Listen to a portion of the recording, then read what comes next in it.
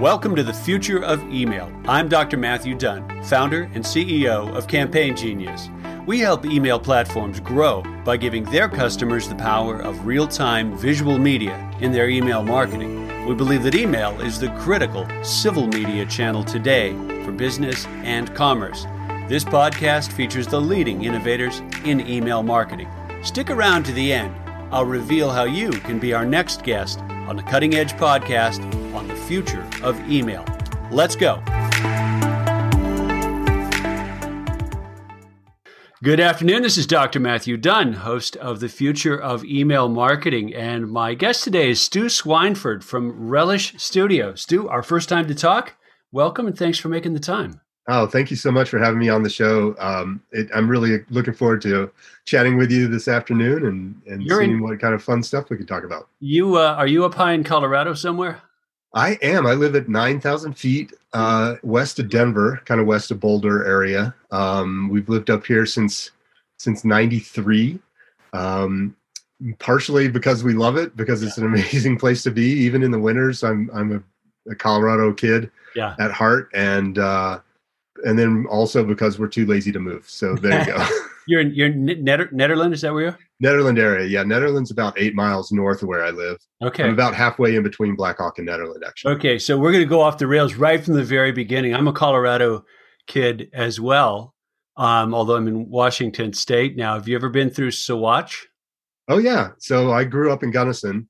Saguache is just, about an hour and 15 minutes, I think, from Gunnison. Yeah. I don't go there a lot, but I've definitely been there. Why would you? But still, is the Netherland area, since 93, drier, hotter, more fires, all of the dire stuff? Oh, in terms of recent developments, I think we're all sort of experiencing that climate change challenge that we're seeing globally. You said you were in the Pacific Northwest. Yeah, it got up to 116 degrees. It's just 105. obscene. We're up here in the great big trees, and it was 105 degrees. I'm like, just a jaw dropping experience, and hopefully, all. Yeah. So we're seeing that. Last year was particularly bad in terms of fires. Kind of in our area, there was a pretty decent sized one burning near Boulder, and then another one sparked up just north of us. Probably 15 miles as a crow flies north of us, but still. I had some friends that were affected by that one.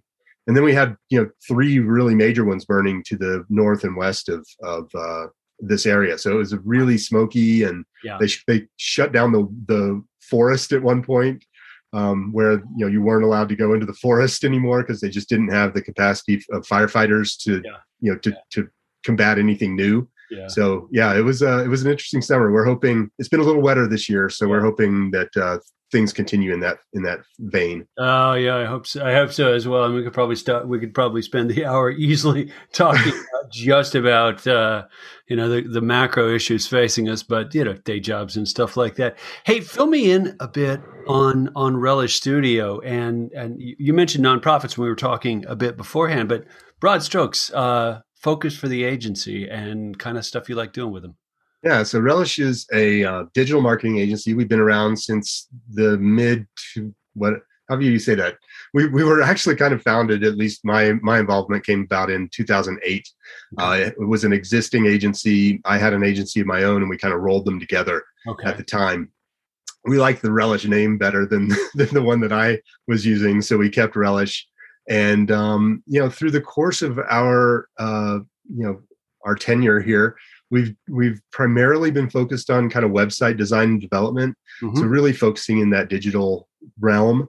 Mm-hmm. We still do some print work here and there. I started out as a print guy, but we primarily focus on digital marketing efforts and really helping to create conversion focused opportunities for clients. Right. Really making sure that investment that they're making in their marketing and in their website is creating a return. Primarily WordPress design and development work. And we've really started to focus quite heavily in kind of this purpose-driven space. So really trying to find people who have a company ethos that's a little bit bigger than just making money. It's about trying to do something else to help help the world. Right. So, for example, Relish is 1% for the Planet Partner. So 1% of our revenues go back to environmental causes. Just things like that. Nonprofits, B Corps, people like that are the people that we really like to serve. I found myself working on a nonprofit site it was a Memorial Day weekend. It was gorgeous here. It was 2:00 on a Sunday, and they had something that they really needed to get out that following week. And I'm banging away, working for them. And I stopped and I thought, man, I'm not upset about this. And so at that point, I was like, oh, okay, if I could do more work with people who are making a difference, it doesn't feel like work. And that's really kind of what we're looking to do. I think all of us should be looking to do something like that. Nice. And do your clients tend to come from Colorado, or do you end up all over the place? We're a little bit all over the place, but I would say that we're 90% focused in state. It's just easier to sell here in the local area. But we have clients running out of Montana and California and New York, and so we certainly have people from all over. Nice. We've worked with people all over the globe in the past 12 years or so. Oh, that's kind of fun. We'll end up talking about email a bunch, but do other channels, social media, mobile, do those factor in the things that you help those clients with? Yeah, we primarily focus on kind of the web experience. Obviously, all of those things kind of come into play. So when we talk about kind of this ecosystem, this marketing ecosystem, the hub is really your website. And then certainly we can get into the weeds in terms of there are multiple hubs within your website, or there should be. But, at the end of the day, you have your site, and then you have your content, which you need a place to put the content. But content's so important. And then the third overlap becomes kind of SEO. And so if you think of the Venn diagram with those three elements, the website the content's probably the biggest. The website, is in there because that's super necessary. And then you have the overlap of SEO, which content certainly helps fuel. And then there's all the other stuff around that, which is all really important for driving awareness and driving interactions and engagement. So that can be everything from pay-per-click advertising to social media to emails to in-person events, which we think are part of that ecosystem and part of that support network that starts to drive interest and help build relationships. We kind of look at marketing as relationship building at the end of the day. Nice. And I would imagine for purpose-driven companies like you described, content's even higher up the stack because there's got to be an emotional and a personal component to why someone's going to connect with them or be a customer. Yeah, one thing about purpose-driven, and in our minds, and certainly I think that there can be a variety of ways to interpret that sort of bucket. But, in our minds, it's really just people who are trying to do something more than just make money.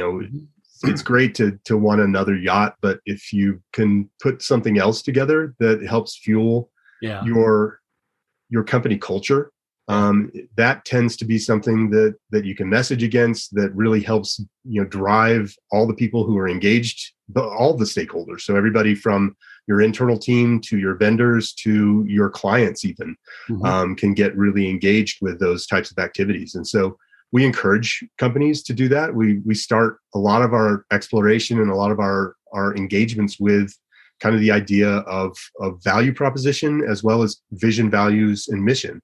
And actually starting with values, really what are those things that drive everything that you're doing? The vision then being that long-term kind of play, like what's an aspirational future state you seek your company to create. And then the mission becomes kind of those day-to-day activities and the day-to-day kind of ethos that drives toward that North Star of your vision.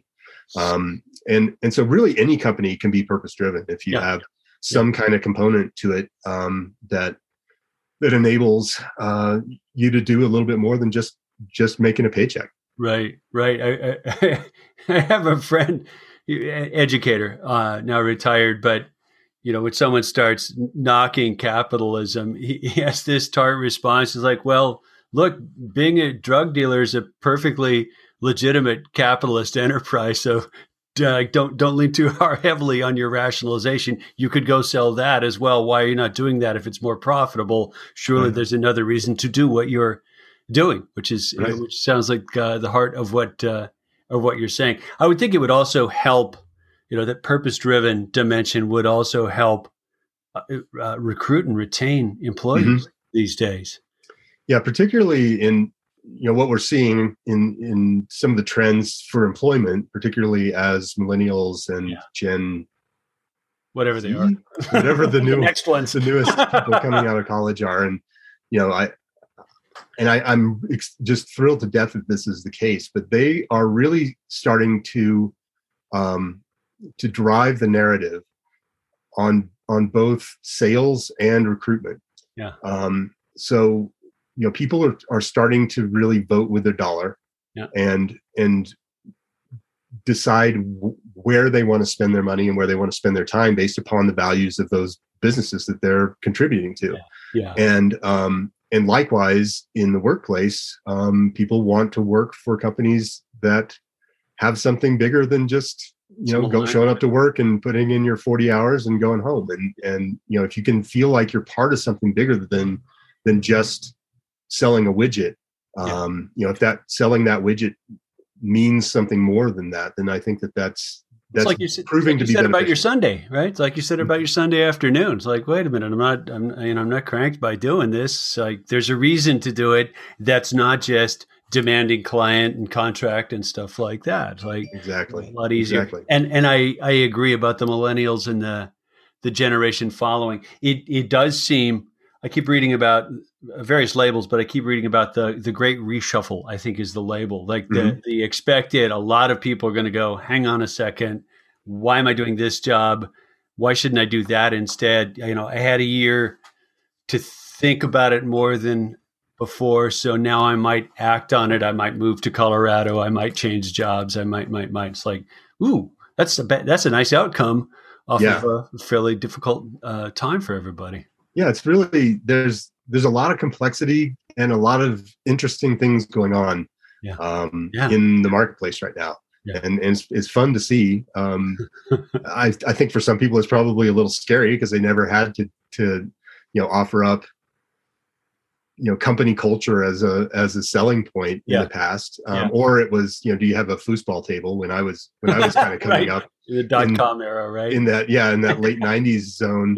It was like, is there free soda and do you have a foosball table? And that was kind of that company culture, but it's a step in that direction where it's the idea that it's more than just coming to work and doing your time and that being it. And so it's been really interesting. I've been doing this for a while now, so it's been fun to kind of see how things have evolved. Well, if you said 93, so you read the press about work-life balance, and you must be going, yeah.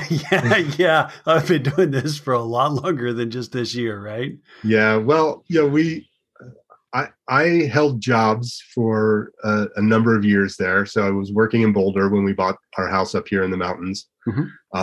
So commuting down to Boulder every day. Then I've commuted to Denver every day. We used to joke that we're 45 minutes from everywhere. Because at one point we kind of were. I could get to downtown Denver from my house in 45 minutes, which is not a horrible commute. That bad. That's pretty average, really.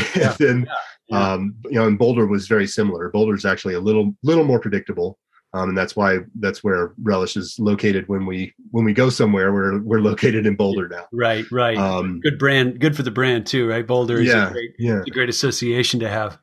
Yeah, but the work-life balance. I mean, the thing I think I took to heart was the idea of either live where you work or live where you play. Yeah. And I chose the where I play. And then now it's where I work too. So there you go. Yeah. And the infrastructure enabling that is it's gotten better and better. I was talking with someone the other day and I said, we really dodged a bullet with the timing of the pandemic. And they looked askance, and I said, no, you got to understand. I mean, I work with this stuff for a living. 5 years earlier, you would not have seen businesses, schools, and all sorts of ranges of organizations going, I guess we have to adapt. And for the most part, doing it relatively successfully. Yeah, I was actually talking about this with someone earlier today. Yeah. Where if this had happened 10 years ago, who knows what would have happened? It would have been chaos. I mean, it was chaos anyway, but can you imagine, without the tools that we have, you and I are talking with each other on a podcast here, 1,700 miles apart, and it's working just fine. Yeah. At least I believe it is. My end's working great. And we wouldn't have been able to do that, 5-10 years ago. And it was partially bandwidth and the sort of infrastructure pieces of it, partially, tool sets, and also just, facility ease, comfort, etc. That I've been a digital adopter. You've been a digital adopter for a long time. Not everybody was and has. I heard one school system say, apropos of the pandemic, we had a 10-year plan for remote education and distance learning, and we implemented it in 2 weeks. Right. Yep. Yeah. I hope. I'm sure kids are ready to get the heck back in class. I'm not saying let's stay virtual for that particular function, but at least there was a lifeline there. Not necessarily great for everybody, but at least there was a lifeline there, and it would have been a lot different before.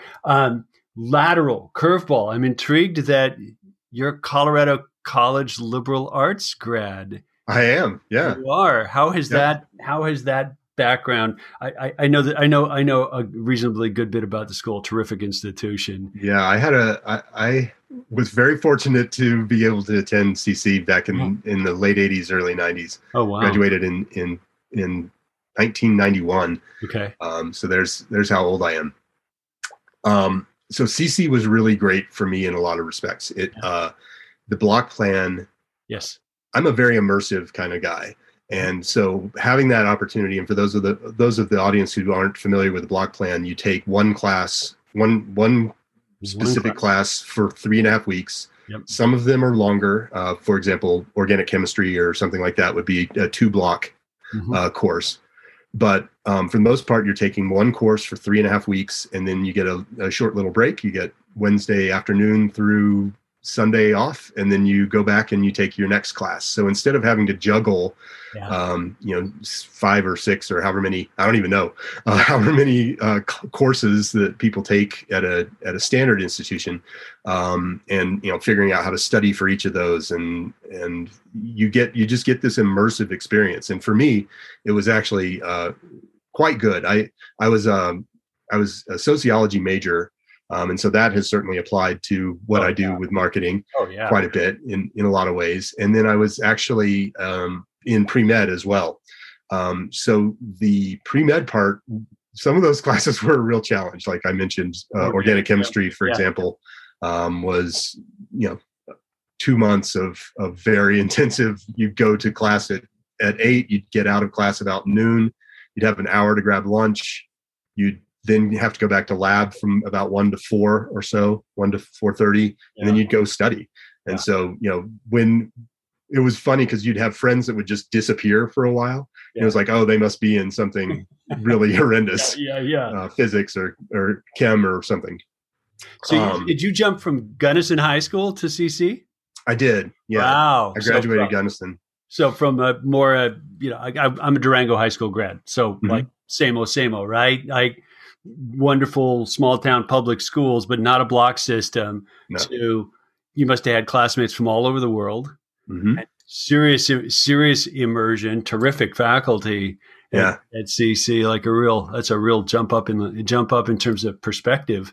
Yeah, it was interesting. I mean, some of the kids who'd come from boarding school scenarios or really solid prep school scenarios certainly had a leg up on some of us who may not have had that same sort of intensive experience. But I mean, CC was really good for me. And then I was waiting to get into med school. So I applied to med school and didn't get in my first year, and was working as a salesperson at a bike company, a catalog company, back in the day. And one day the owner asked me out to lunch, and I was like, well, am I getting fired here? That'd be kind of weird to take someone to lunch and fire them, but I had no idea what was going on. And they said, hey, you went to school and you're, seem to be pretty sharp. You want to write copy for us? Because they had a catalog. That was their primary source of revenue. Okay. And I mean, they had a brick and mortar, but they were primarily catalog sales. Okay. And I said, sure, I'll do that. That sounds like fun. So I started writing copy for them. And about 6 weeks later, the graphic artist just stopped showing up to work. She quit. And we had to get a catalog out, and people were kind of like freaking out because they didn't know what to do. And I said, well, I know how to turn on the Mac. I'll do that. And so all of a sudden I found myself kind of thrust into this role at a very early age of PageMaker or Quark, one of the two. It was Quark, actually. Got it. Yep. And I thrust into this role of director of marketing for one of the top 3 catalog companies in the nation at that point. Wow. So ran that department for a number of years, and then went on to work at agencies, did a whole bunch of .com stuff. Okay. All the ups and downs there, and then at some point I lost my mind and decided I could do this myself. So I started my own business with a partner, and then we rolled, as I said earlier, that into Relish about a year later. Yeah. And so it's been I joke that I haven't been employed for 12 years now, 13 years now. So how does someone I always think of marketing as like the outside edge of the bubble in terms of communications and relationships building. Like, how do you stay current? And I don't mean technically current, I mean marketing current. Like, how do you stay in touch? Well, we use a variety of mechanisms. I think that the thing that I have committed myself to doing is just having conversations. And whether or not those conversations lead to anything isn't the point. It's just the point of having them. Mm-hmm. And that's one of the things I love about the podcast that I started last year. It's called Relish This.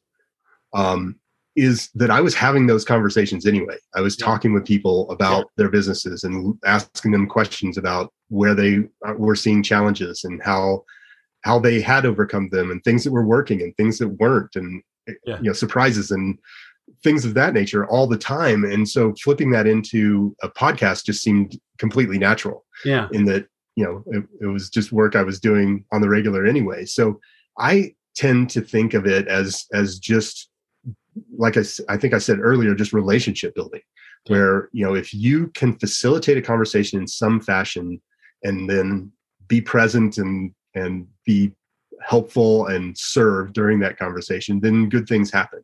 Yeah. And those good things may happen, directly in front of you in terms of filling your pocketbook, or they may happen elsewhere where you've provided some people some good tips and insights, and they can go and kind of roll with it. Yeah.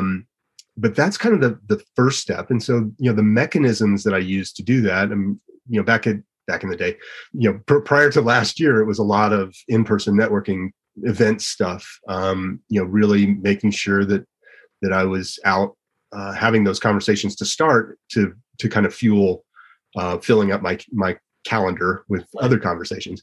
And now, being remote and virtual, we leverage LinkedIn a lot, to just try to prospect and start relationships and start conversations there. Yeah. We do hit, we use our email list a lot in terms of trying to create opportunities for follow-up conversations. Okay. And those are kind of the two big ones. I mean, we're on social. I think, LinkedIn falls into that bucket for sure. But those are kind of the starting points, I think. Gotcha. One of the things that we've been doing with email in particular is getting away from that newsletter idea where people send out, a choose your own adventure newsletter once a month that has 9 different links and, 3 calls to action. And the expectation there is that someone's going to open that when it's clearly a newsletter. Yeah. It's sent from an info at address or newsletter at, or, something that's not a person. Yeah. sent, the subject line is monthly newsletter or something equally, not fantastic. And it's just not taking advantage of a lot of the things that email actually affords in terms of advantage. Email is great because it's something that someone has opted into for the most part. They've raised their hand at some point and said, "Hey, I'm interested in this." Yeah. And so you've automatically elevated that conversation and that relationship to a different level than just blasting something out on social. So we love that. Optimized email in terms of really looking at subject lines, who it's from, who it's to, leveraging opportunities in that space is super helpful. And then what we've been doing, and this was my main point, was getting back to this idea that you can actually just send out your blog, your post in an email, as opposed to forcing someone to come back to your site. You can have that conversation. You can create that back and forth exchange within this mechanism that people are using, and also you can have a very pointed. You have a single point that's a blog post or whatever it is. You're not just allowing people to choose whatever piece of this thing they thought was interesting. Yeah. So you can have a little bit of control over that as well. And then in the nonprofit space, the boomer generation continues to be the most philanthropic in terms of donations. Okay. And money, and that generation is still very heavily steeped in email. So I would say for any people out there who are in the nonprofit space, that not to ignore email, because a lot of your potential donor base is probably on that platform a lot. Yeah, and it's the link that you actually can maintain control over. Right, Facebook can't yank that audience out from under you. Yeah. Think if all of your eggs were in the MySpace bucket. You don't have control over these other platforms. Anything could happen. And I think Facebook is starting to see that a little bit in terms of backlash. Really too. Where there are a lot of people who either were on it who decided that they don't want to be, and it's still the elephant in the room. I mean, they have a huge chunk of the population in their system in some fashion, but you don't have any control over that. Okay. Yeah, so you really don't. Back to your newsletter description. I'm gonna guess you also, at least for some clients or for yourselves, advocate the shift to stop sort of talking in third person and go ahead and be direct and personal, even though you may be sending it to 1,000 people. Yeah, I don't think it's disingenuous to approach email from the perspective that this is a one-to-one conversation. Right. And even if you're sending this to 500 people or 1,000 people, you're still wanting to connect with each of those people. Right. And so crafting your email and making it tailored to where it is a one-to-one. It is, it is that feel. And you're not trying to spoof that. You're really, if you come at it from the perspective of we're trying to provide value and just approach it from that, then I think you're in a pretty good starting place in terms of where you're going. And so if I'm sending a bunch of emails that I think it's going to be valuable to those people, so that's the first step. And then, tailoring that message, working in use and working in names whenever you can. Yeah. But thinking about it. So starting from the perspective of this is an email to you as a person, as opposed to how can I send an email to a whole bunch of people? Yeah. I think that if you can just put yourself in that space and in that mindset, I think that is really helpful. Yeah, change the authorial intention or whatever the phrase is. I had a friend of mine, April Mullen from Spark Post, on early on when we started this podcast, and April and I ended up, I think that was the conversation. We ended up talking about this surprise rise of paid email newsletters within the last couple of years. Substack being the prominent one. I think Twitter just bought a company that's in sort of a similar space. It was like, that is a surprise. Why is that? And I mean, we're both speculating, but that, own the connection was certainly part of it. The success of actually getting that first person communication and not having to jump through extra hoops and clicks to get to it and read it makes a ton of sense as well. You're kind of managing your paywall with the send if you, in a Substack kind of scenario. And any other thoughts to that on that space? I was just reading an article about this the other day. And it is fascinating. I think that the word newsletter is being used slightly differently in this context, where what they've done, and the name that pops to mind is Matt Talby. I'm not sure how to pronounce his last name, but he's a well-known author, a writer from, I believe he was with Rolling Stone perhaps back in the day. And he just signed a Substack, they cut a business deal to basically say, come hang out your own shingle, right? Yeah, exactly. Yeah. Okay. Exactly. And I think that some of that is in response to the perceived or experienced crackdown on the platforms that they were using effectively. So for example, if somebody gets banned from Twitter, and that was their platform, then what happens, right? And so I think that was part of the deal. And then I don't know that these are actually have that same sort of newsletter connotation. I think that they're very similar. I don't subscribe to one, so I'm sort of guessing here, but I'm guessing that they're a single topic of discussion when they get sent. At least that's how it sounds to me, as opposed to creating what I think most people think of as a newsletter that has, here's an excerpt of the latest blog post, and here's some news that happened in the last 3 months, and here's perhaps a resource that you might be interested in. That's just this mishmash of stuff.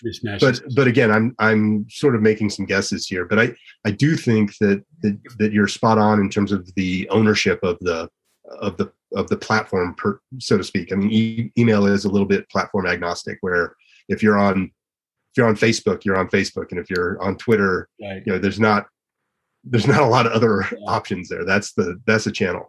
There's a gentleman who lives up here in the Northwest, and actually, we've been friends for a good decade plus. A fellow named Mark Anderson, and he has put out an email newsletter called Strategic News Service.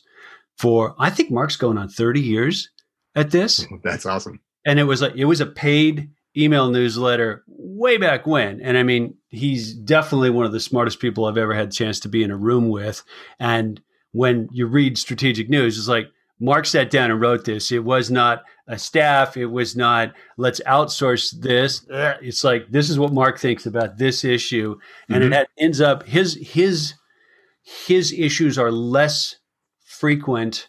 The other newsletter that I've subscribed to for a good number of years now that helped me watch this space evolve in the last couple is Ben Thompson's Stratechery. So I pony up my $10 a month for Stratechery happily, and I pounce on it every morning to read it. But it feels like, and it is, Ben's like, okay, you saw the Apple headline about blah blah blah. Let me put it through my lens. Here's what I think. I may be wrong. Here's past references. And 3 days later, he may say, oh, yeah, when I said, it was pink, you know what? Dumb call on my part because I didn't know this, or now I understand. Right. It's like, it's got a very one-to-one, not a newsletter feel. It feels more like a journal in public, if you will. Right.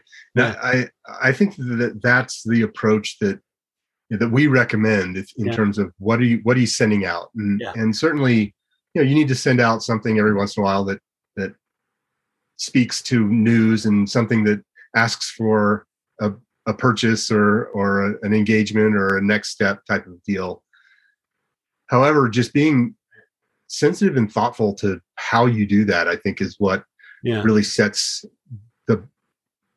makes the difference between something that's going to get opened on the regular and something that just maybe they don't unsubscribe, but they're certainly not participating with.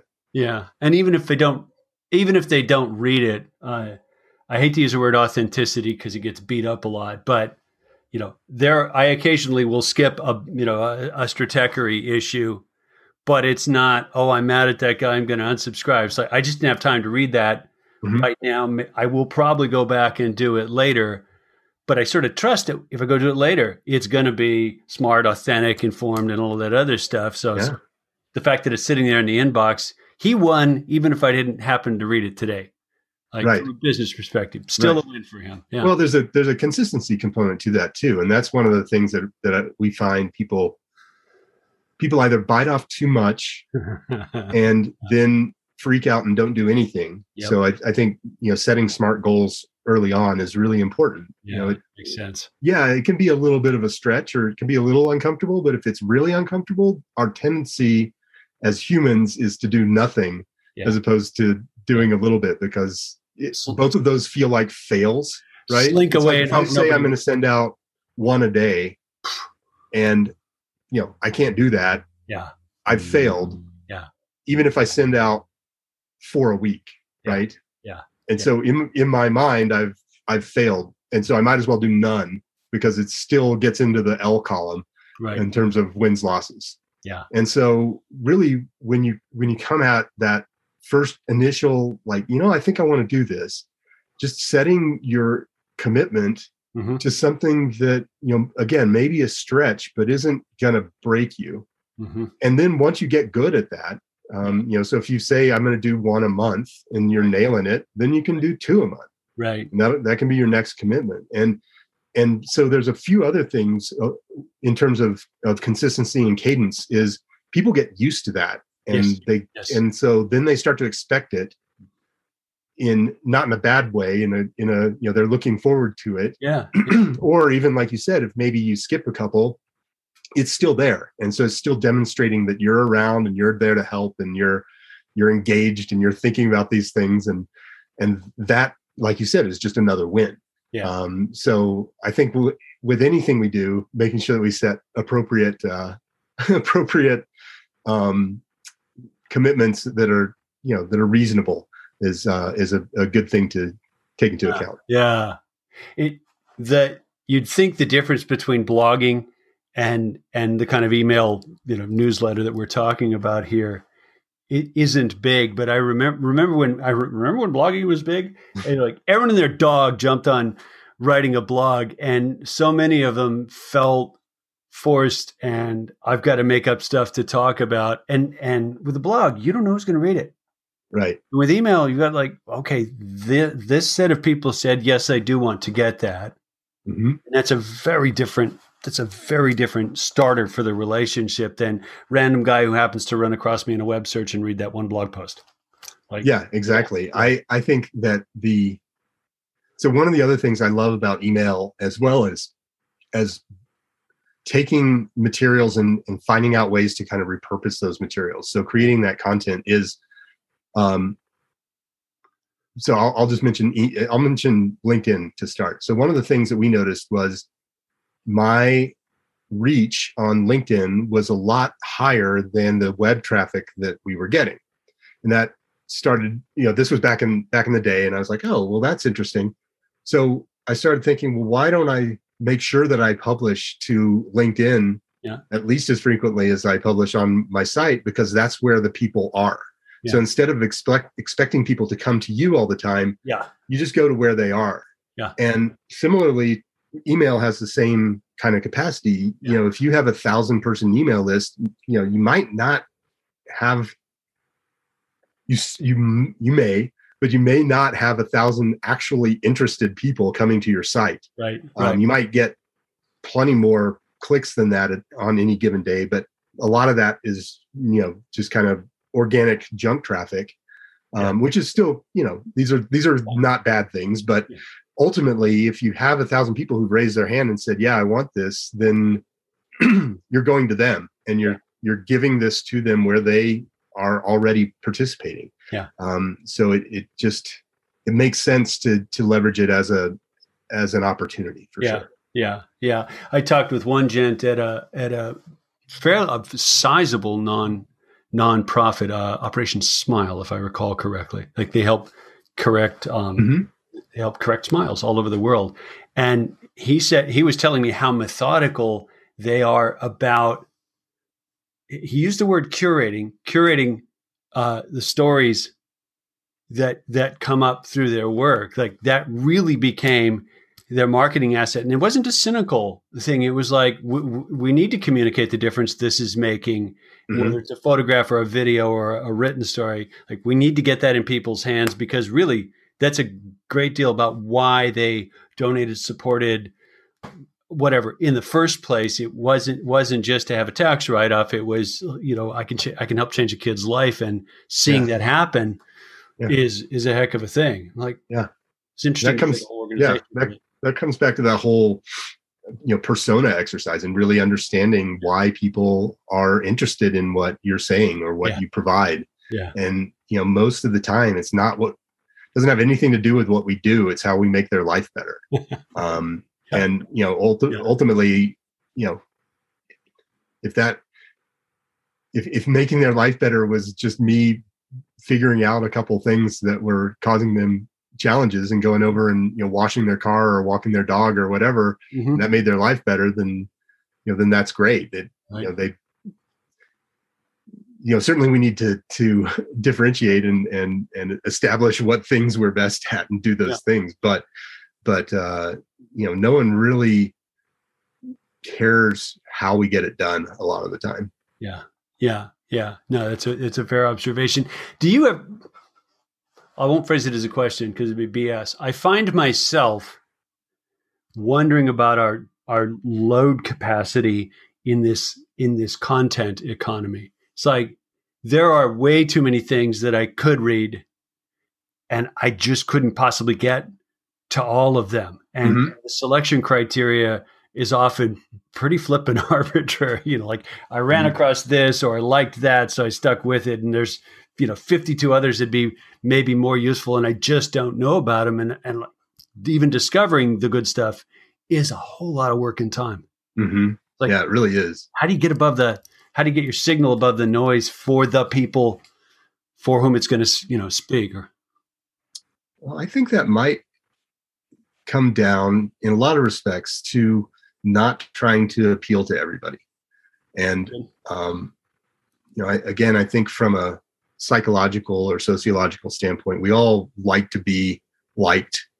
But sometimes we have to just pick a lane and decide this is what we're going to talk about. And really there is an audience for pretty much everything. And that audience may be very, very small, but if you can inspire and educate and bring value to that even very small audience, you'll be the person that they go to for information, etc.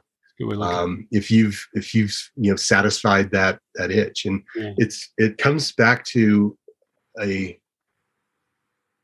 so a lot of people think we need an app, right?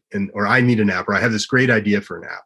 Yeah. And our inclination is to just rush out and build it and then expect people to show up and buy it, which sometimes certainly happens. I mean, that does happen. However, if you can build a rabid fan base before you go out and build the app, right, you're going to save yourself a lot of money, because you have this group of people that are automatically going to purchase this thing when it arrives. And so similarly, I think that we can kind of take that same approach in terms of just really focusing on a specific niche, really getting great at satisfying the challenges of that niche in terms of just the materials that we put out, and then and then that becomes this thing that can grow, and it can grow from. It's a lot easier to grow something that's specific than a general thing. Yeah. And again, there are plenty of examples of general things that have grown quite large, but if you can, to try and get through all that clutter and to try and rise above all that churn, I think that specialization is part of Yeah. part of that component. Yeah. Niche down, niche down, niche down. Someone said the other day, like, yeah, you're probably right. Yeah. It's a challenge. We live in such a wealth of information access, and it's easy to lose sight of that in sort of dog paddling through it. You just go, wait a minute, hang on a second. Like, you have like the world's library at your fingertips. Tell me how this is not a good thing. This is a good thing. It means you have to sit down and read some of it, and you can't read all of it, and that's okay. Right. But wow, right? What a fantastic time. Was it Louis C.K.? Everything's amazing and nobody's happy. He said, like, he's right. Yeah. We live in a really interesting age in terms of that stuff, and the fact that we're carrying around, a supercomputer, and everybody it changes a lot of things, and there's a lot more competition, and that's where I think if you just stay consistent and you focus on providing value, and you understand the challenges that the people that you are hoping to appeal to have, and providing information and assistance and empathy in that space, I think that you end up with at least a very engaged group of people who care very much about your success and supporting you. Yeah, you've got them, willing to have further conversation, which is a much better footing to start on than, hey, let me interrupt you and see if you'll marry me. Exactly. I think that we fail. So in the age of social media, we all are inundated with success stories all the time. Yes. And everything seems so easy because we're only seeing the successes, and we aren't seeing the 99 failures that contributed to that one success. And so as marketers, we have to, it would behoove us to keep in the back of our minds the fact that, let's say, 97% of the people that you reach out to in any given day are not ready, not interested in what you're trying to provide for them. Right. But 3 of them were. If you reach out to 100 people, 3 people were.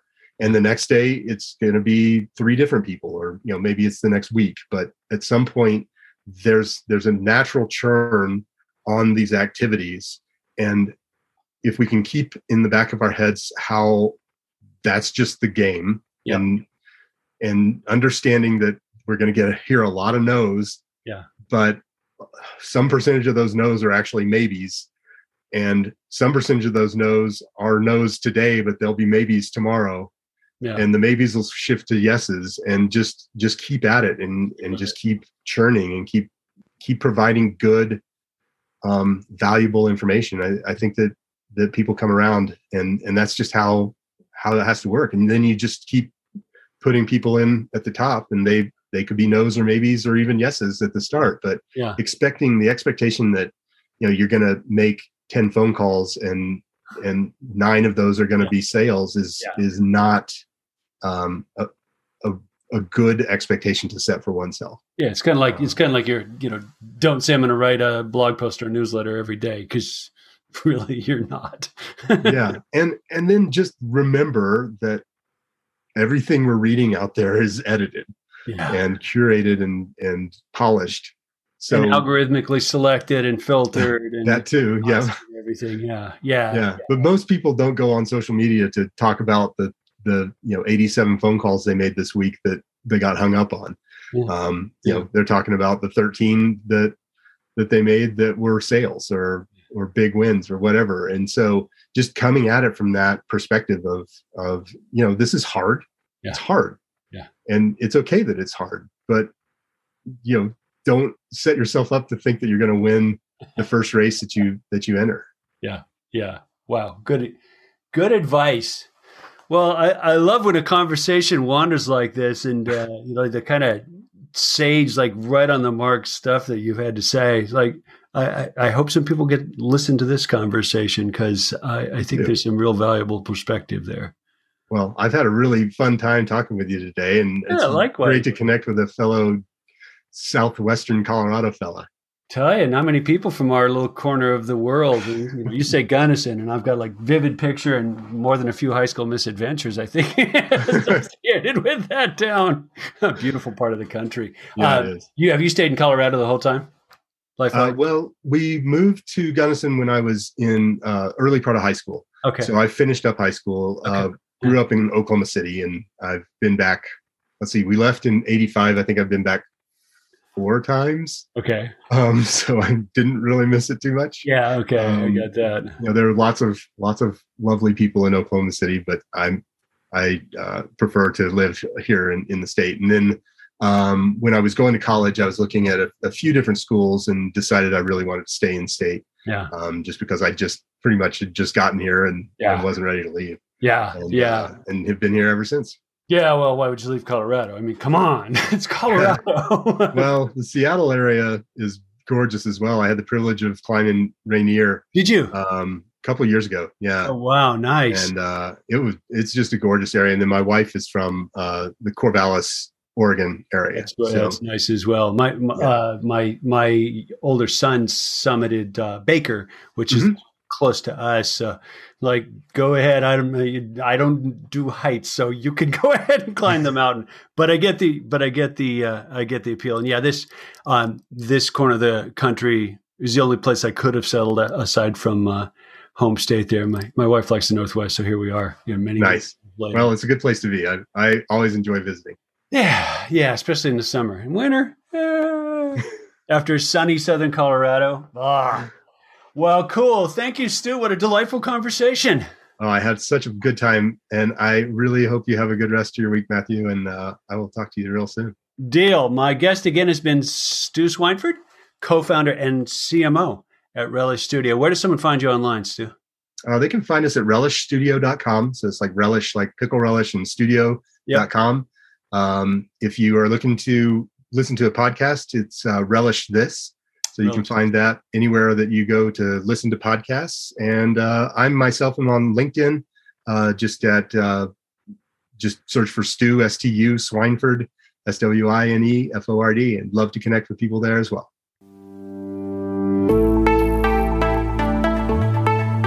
Hi, Dr. Matthew Dunn here.